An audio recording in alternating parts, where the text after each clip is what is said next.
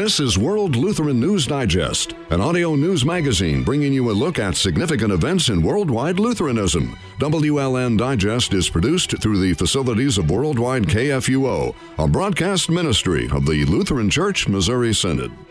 Today on World Lutheran News Digest, I'm World Lutheran News Digest host Kip Allen. If you have the feeling that hostility to religion is on the rise, the facts back you up. The U.S. Commission on International Religious Freedom's 2017 report states, the state of affairs in international religious freedom is worsening in both depth and breadth of violations. Now, certainly, we've seen this, particularly in the Middle East.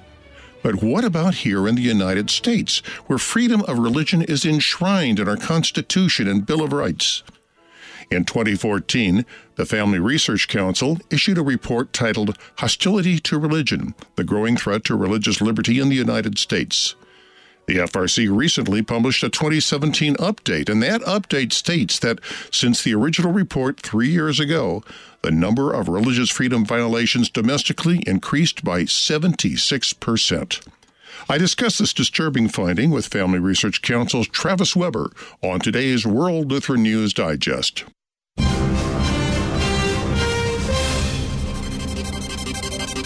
and now today's Fast Track. I'm Sarah Golseth with news in brief of interest to Lutherans worldwide. Coach Joe Kennedy took his fight to be allowed to pray silently on the football field to court, appealing to a bench with a liberal reputation. In late October 2015, Kennedy lost his job with the Bremerton High School football program in Bremerton, Washington, after administrators repeatedly told the Marine Corps veteran to stop praying on the 50-yard line. Kennedy's lawyers argued before a 3-judge panel of the Ninth Circuit in Seattle, asking the judges to overturn a U.S. District Court ruling against him. The Chaplain Alliance for Religious Liberty is commending Republican Senator Joni Ernst of Iowa for her training program amendment that the Senate Armed Services Committee passed during their markup of the National Defense Authorization Act. Ernst offered language that urges the Department of Defense to develop a comprehensive training program for commanders, military lawyers, and chaplains concerning the implementation of religious liberty provisions already passed by Congress. First Liberty Institute sent a letter to the Beaver Area School District of Beaver, Pennsylvania, on behalf of Mariah Bridges. The 2017 graduating senior's personal graduation remarks that included religious content were mischaracterized as deemed, quote, not permissible by the school district superintendent. First Liberty's letter, sent to the superintendent and members of the school board, sought a meeting with the superintendent in order to protect students' religious expression. The letter also asked for a written statement acknowledging that the school's actions were wrong and a pledge that the school district would not censor religious speech in the future. A California judge tossed out 14 of the 15 criminal charges brought against the Center for Medical Progress's David Daleiden and Sandra Merritt for exposing Planned Parenthood's involvement in selling aborted fetal remains. The San Francisco Superior Court dismissed 14 of the charges, but one against Merritt for conspiring to invade privacy will still be considered. A Kentucky bill signed by Republican Governor Matt Bevin allowing public schools to offer elective classes teaching the Bible recently went into effect. The new law allows, quote, local school boards the option of developing a Bible literacy class as part of their social studies curriculum. California has widened its ban on state employees traveling to other U.S. states after more states introduced laws to protect religious liberty. Attorney General Javier Becerra announced that California will not fund work travel to Texas, Alabama, Kentucky, or South Dakota. Other states, including Tennessee and North Carolina, were already on the banned list. These states have all passed laws in recent years to uphold religious liberty, including the freedom of people who believe marriage is the union of a man and a woman. World Lutheran News Digest will be back right after these messages. Listening to Worldwide KFUO on the go with your smartphone doesn't mean you have to walk around with earbuds all day. You can Bluetooth across the room to a speaker system in your home, or listen on radios that have built-in smartphone cradles. There are many easy ways to listen to worldwidekfuo.org, on the air, online, and on demand. We proclaim the clear gospel message of Christ crucified for our sins. The messenger of good news, Worldwide KFUO.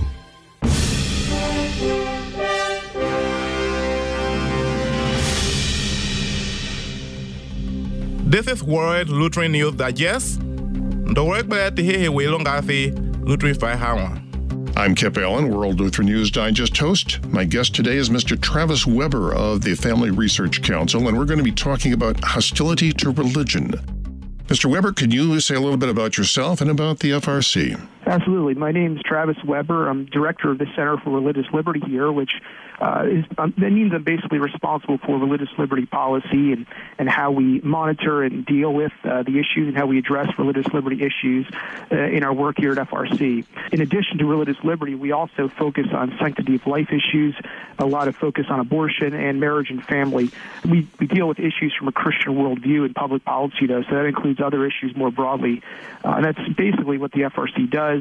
And it engages on all those issues in the public conversation, in the media, and in the political realm. Well, the FRC issued a report originally back in 2014 on hostility to religion, the growing threat to the religious liberty of the United States. It has been updated this year, and I'm going to quote a little bit here from the intro. It says that a 76% increase in just 3 years concerning religious hostility problems. And it says that this trend was apparent in the first edition, and following the Supreme Court's decision in Obergefell versus Hodges and other developments is even clearer now. So obviously you are saying that there is a marked increase in hostility to religion in the U.S. Interestingly, another survey, this one conducted by the United States Commission on International Religious Freedom, which, as you know, is an advisory body created by Congress to advise the State Department, Congress, and the administration on religious issues. And the introduction there states in their 2017 report, the state of affairs for international religious freedom is worsening in both the depth and breadth of violations. The blatant assaults have become so frightening.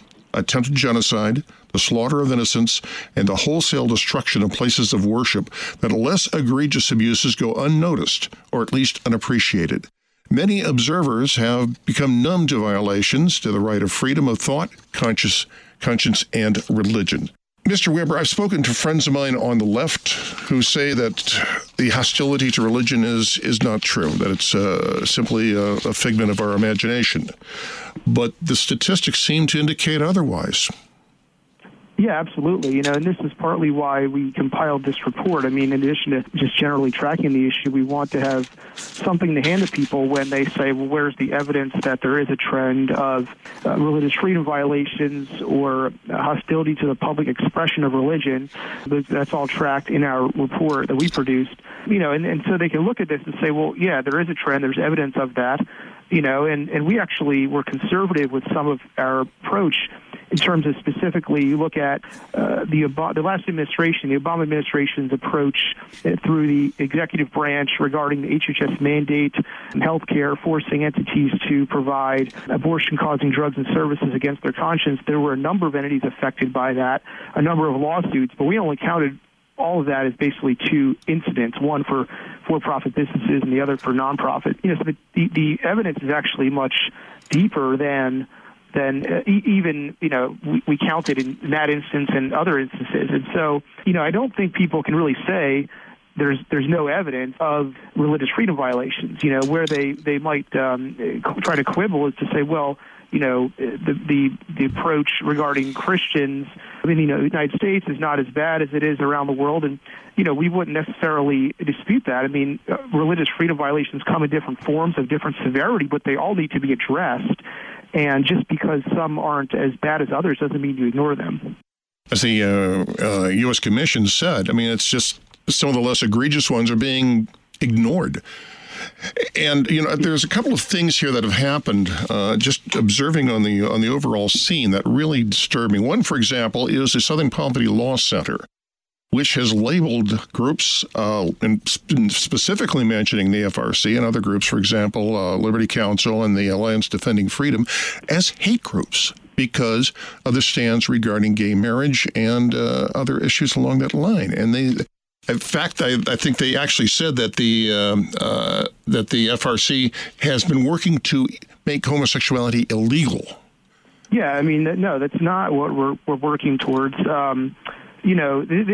These attempts, though, feed into the issue of religious freedom and freedom more broadly, right? Because you publicly stigmatize someone in the cultural conversation. And when that happens to a certain degree, it becomes acceptable to express hostility to them, to fire adherents to that view from jobs and the like.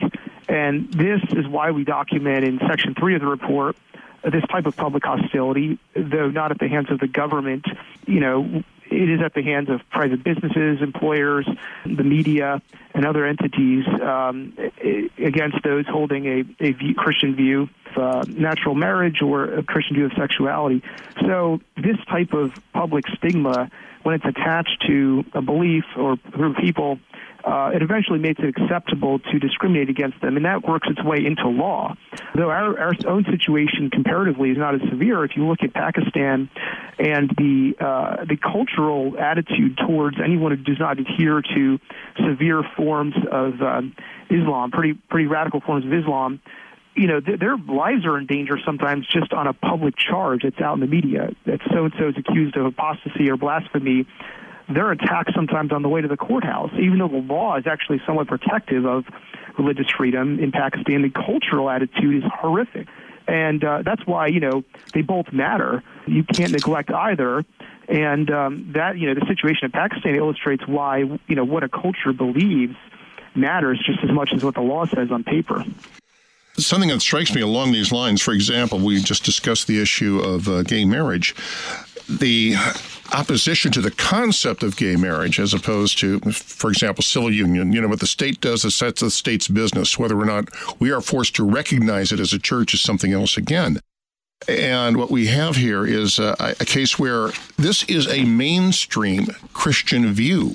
Virtually every large mainstream religious body in Christianity, and actually at others as well, Judaism and Islam, do not recognize the concept of gay marriage. This is a mainstream view. Roman Catholic Church, the Methodists, the Baptists, the Lutherans, many of these groups, this is standard Christian doctrine. Suddenly, it is now referred to as being hateful. Yeah, no, it's very true in terms of characterizing where we're at with things. And as you point out, it's not just Christians that hold this view. It's adherents of other religions. And on our religious freedom policy related to this point, we're upholding and trying to advance strong First Amendment and statutory protections for those of all faiths, whether it's here in the United States or around the world. It's a human right, religious freedom is. And, all people deserve to have that right protected for themselves. Being a Christian organization, we focus a lot on incidents concerning Christianity, but our policy is advancing and seeks to advance religious freedom for everyone, consistent with the order and bounds of society, such that our Constitution or other governing documents in other nations set forth. And so, this is often overlooked by our opponents who want to paint us as just interested in protecting freedom for ourselves, because that's an advantageous argument for their own political interest. And, for various reasons, they only focus on incidents where the freedom of non-Christians is violated. But the same freedom in the same kind of situation for Christians is not, they won't speak up for it, and so, this is something that we're trying to advance for everyone, whether here or abroad. Well, the U.S. Commission on International Religious Freedom in their report says, and I'm quoting here, you cannot have religious freedom without freedom of worship, freedom of association, freedom of expression and opinion, freedom of assembly, protection from arbitrary arrest and detention, protection from interference in home and family, and you cannot have religious freedom without equal protection under the law.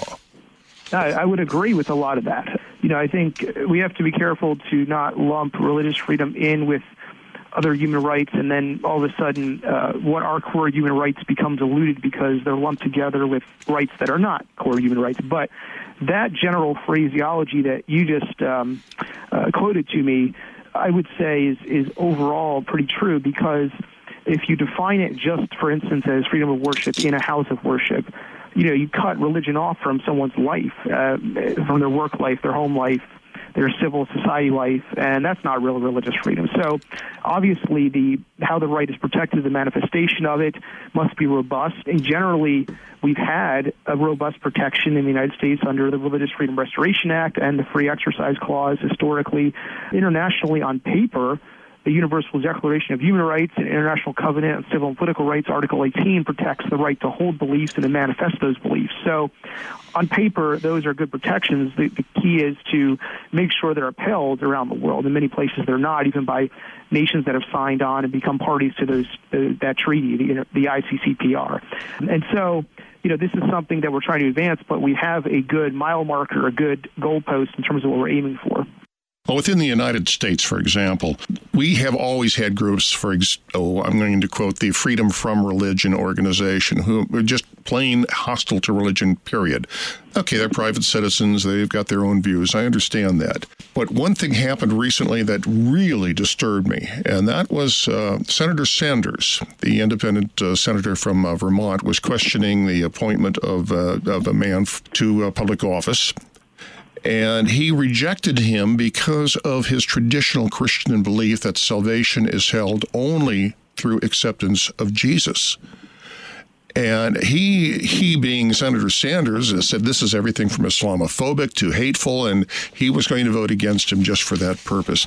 Now, over and above the fact that the Constitution specifically prohibits religious tests for public office, this attitude in a public official is frightening to me.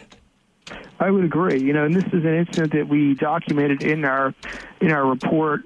It occurred just before the report went to print, but it is really bizarre and troubling. For several reasons. One, Senator Sanders seemed to miss the obvious distinction between theological authority and civil government authority, which Vaught was not, Vaught had drawn a distinction there. He was making a theological point regarding a private religious school, not a civil government point, which Sanders seemed to focus on. The other point was, just the other reason this is problematic is it just shows an ignorance on Sanders' part of basic Christian beliefs that many people hold. And if all of a sudden this is a test for public office to disqualify a majority of the country. Well, it's not just that. Even if the senator was, I'm questioning whether or not the senator really was aware of this. If he was, to me, this is outright religious bigotry. This is standard mainstream belief for Christians. How can he possibly attack it? No, I would agree. And that's why, and it's bigotry or really severe ignorance. But either way, it's problematic, and I think needs to be publicly condemned. And we've tried to really focus on this and had a petition on it and calling for the public condemnation of his statement and comments. And so absolutely agree. I mean, that's the type of thing that we need to guard against and publicly speak out against if you're going to have any sort of tolerance or civil discourse going forward. Well, we can certainly hope it goes, but I don't know. Has there been any feedback from that petition? Well, we've gotten a lot of support for it, and, we really haven't seen Sanders continue to hammer on the points he made and initially defended in the media.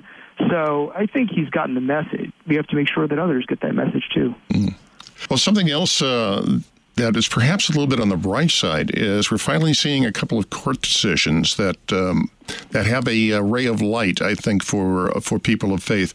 I'm sure you're familiar with the Trinity Lutheran case. There, the Supreme Court just ruled that an organization cannot be rejected for a public program solely on the basis of its religion.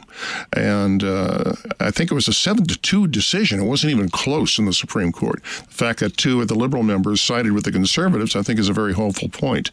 The other thing is the Supreme Court has agreed to take up the case of Masterpiece Cake and the Christian cake decorator who declined to make a special cake celebrating gay marriage. It'll be interesting to see how that comes out. But the fact that the court actually ruled in favor and ruled overwhelmingly in favor of the Trinity case, and now finally is agreeing to hear the Masterpiece case, which is just one of several that are very similar to this, gives the impression to me at least that finally we're going to get some adjudication on this. Well, I hope so, and it's good to see Justice Gorsuch on the court. He's weighing in on the right side of these cases.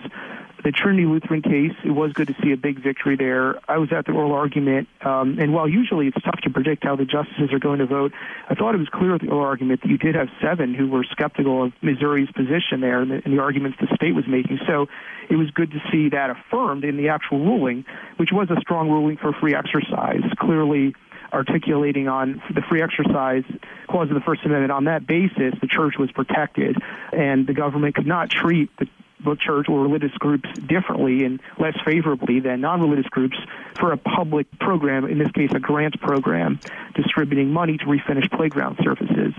So this was a good ruling. It will help religious freedom more broadly. We've yet to see if it's going to translate over to Masterpiece, because the issue there is different, and it does involve same-sex marriage. So, we hope that the broad support for religious freedom, including Justice Gorsuch's reasoning, he wrote a strong concurrence in Trinity Lutheran. His reasoning and thinking is influential in the court and carries over to these other cases. Masterpiece will be ruled on next year, and there are cases that will be impacted by Masterpiece. Well, it's not just a matter of the cake making itself. We were talking about, we discussed earlier, there's a difference between freedom of worship and freedom of religion. And freedom of worship, as you pointed out, is just for worship within the house of the Lord, whereas freedom of religion is what we do in our everyday life. And the gentleman with Masterpiece and other similar cases are saying that they have to practice their religion, they have the right to practice their religion at their places of business, places where they own. And it's a matter, I think, not just of religious freedom, but we're also talking about artistic freedom and freedom of speech. And even more importantly, against compelled speech. Yeah, I mean, this is all at play in these cases. And like you point out, they're objecting to being forced to create a message, involve their what they believe, and being forced to involve their person and their conscience in something which goes against their conscience. They've, when customers come into their shop in multiple of these cases, the owners of the shops are providing providing goods to these people who come in their shops, regardless of who they are. And they're not turning away people who may be same-sex attracted, who come into their shops to buy things. And this point must be communicated, because those people who are hostile to their position, to the owner's position, know this, but they're overlooking it because they know it shows the owners are very reasonable, and they're not, they don't have any problem with the customers who are same-sex attracted coming to their shops and buying anything. They're objecting to being forced themselves to participate in the same-sex wedding ceremony, whether it's a florist creating an arrangement, a cake baker creating a cake, or a photographer photographing that ceremony. So this point is crucial to be, to get across.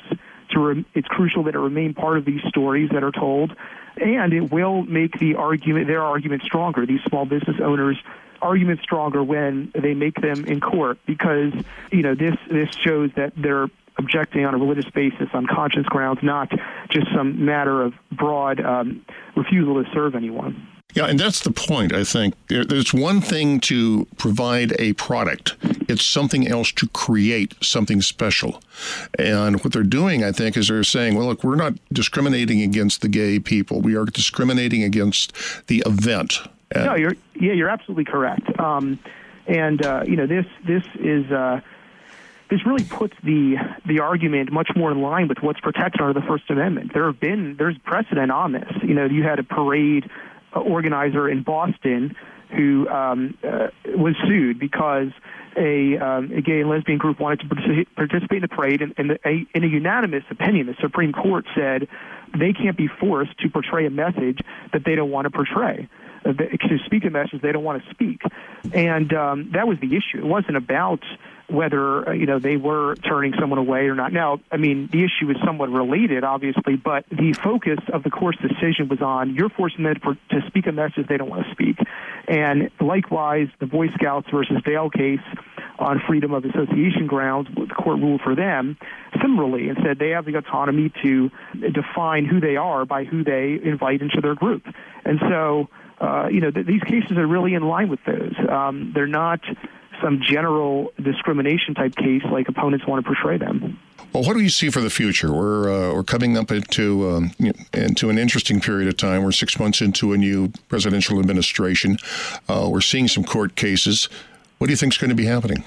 Well, it's tough to tell at this point, but we must remain vigilant. And although there's been some good action on religious freedom from the new administration, you have an executive order that's starting to play out in manifestations throughout the agencies where to protect religious freedom. The HHS mandate, which has been so problematic for religious groups as part of the healthcare, part of Obamacare, that looks like it's going to be addressed. And we have to continue to press, though, because things are not completely done. There are issues which need protection, not only at the state level, but the federal, local, not only at the federal level, but the state and local level too. So, we're seeing some promising developments, but we must remain focused on addressing what still needs to be addressed. And obviously this, I'm really even focusing my comments on the domestic issues here. Overseas, we continue to need to address those affected by the genocide in the Middle East and other international religious freedom violations. And the United States has an important role to play in that. And so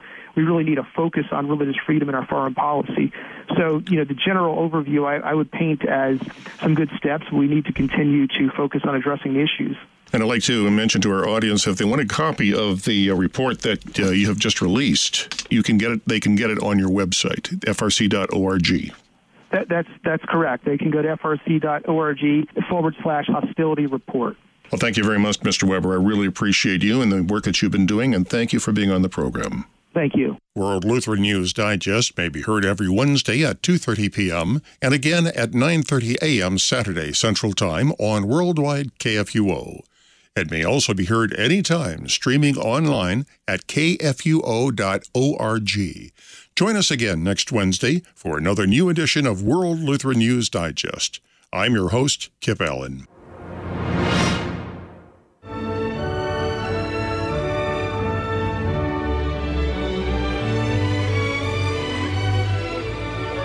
World Lutheran News Digest is a broadcast ministry of the Lutheran Church Missouri Synod. WLN Digest is produced through the facilities of Worldwide KFUO. You can also listen to WLN Digest on demand at kfuo.org. To correspond with World Lutheran News Digest, email news@kfuo.org.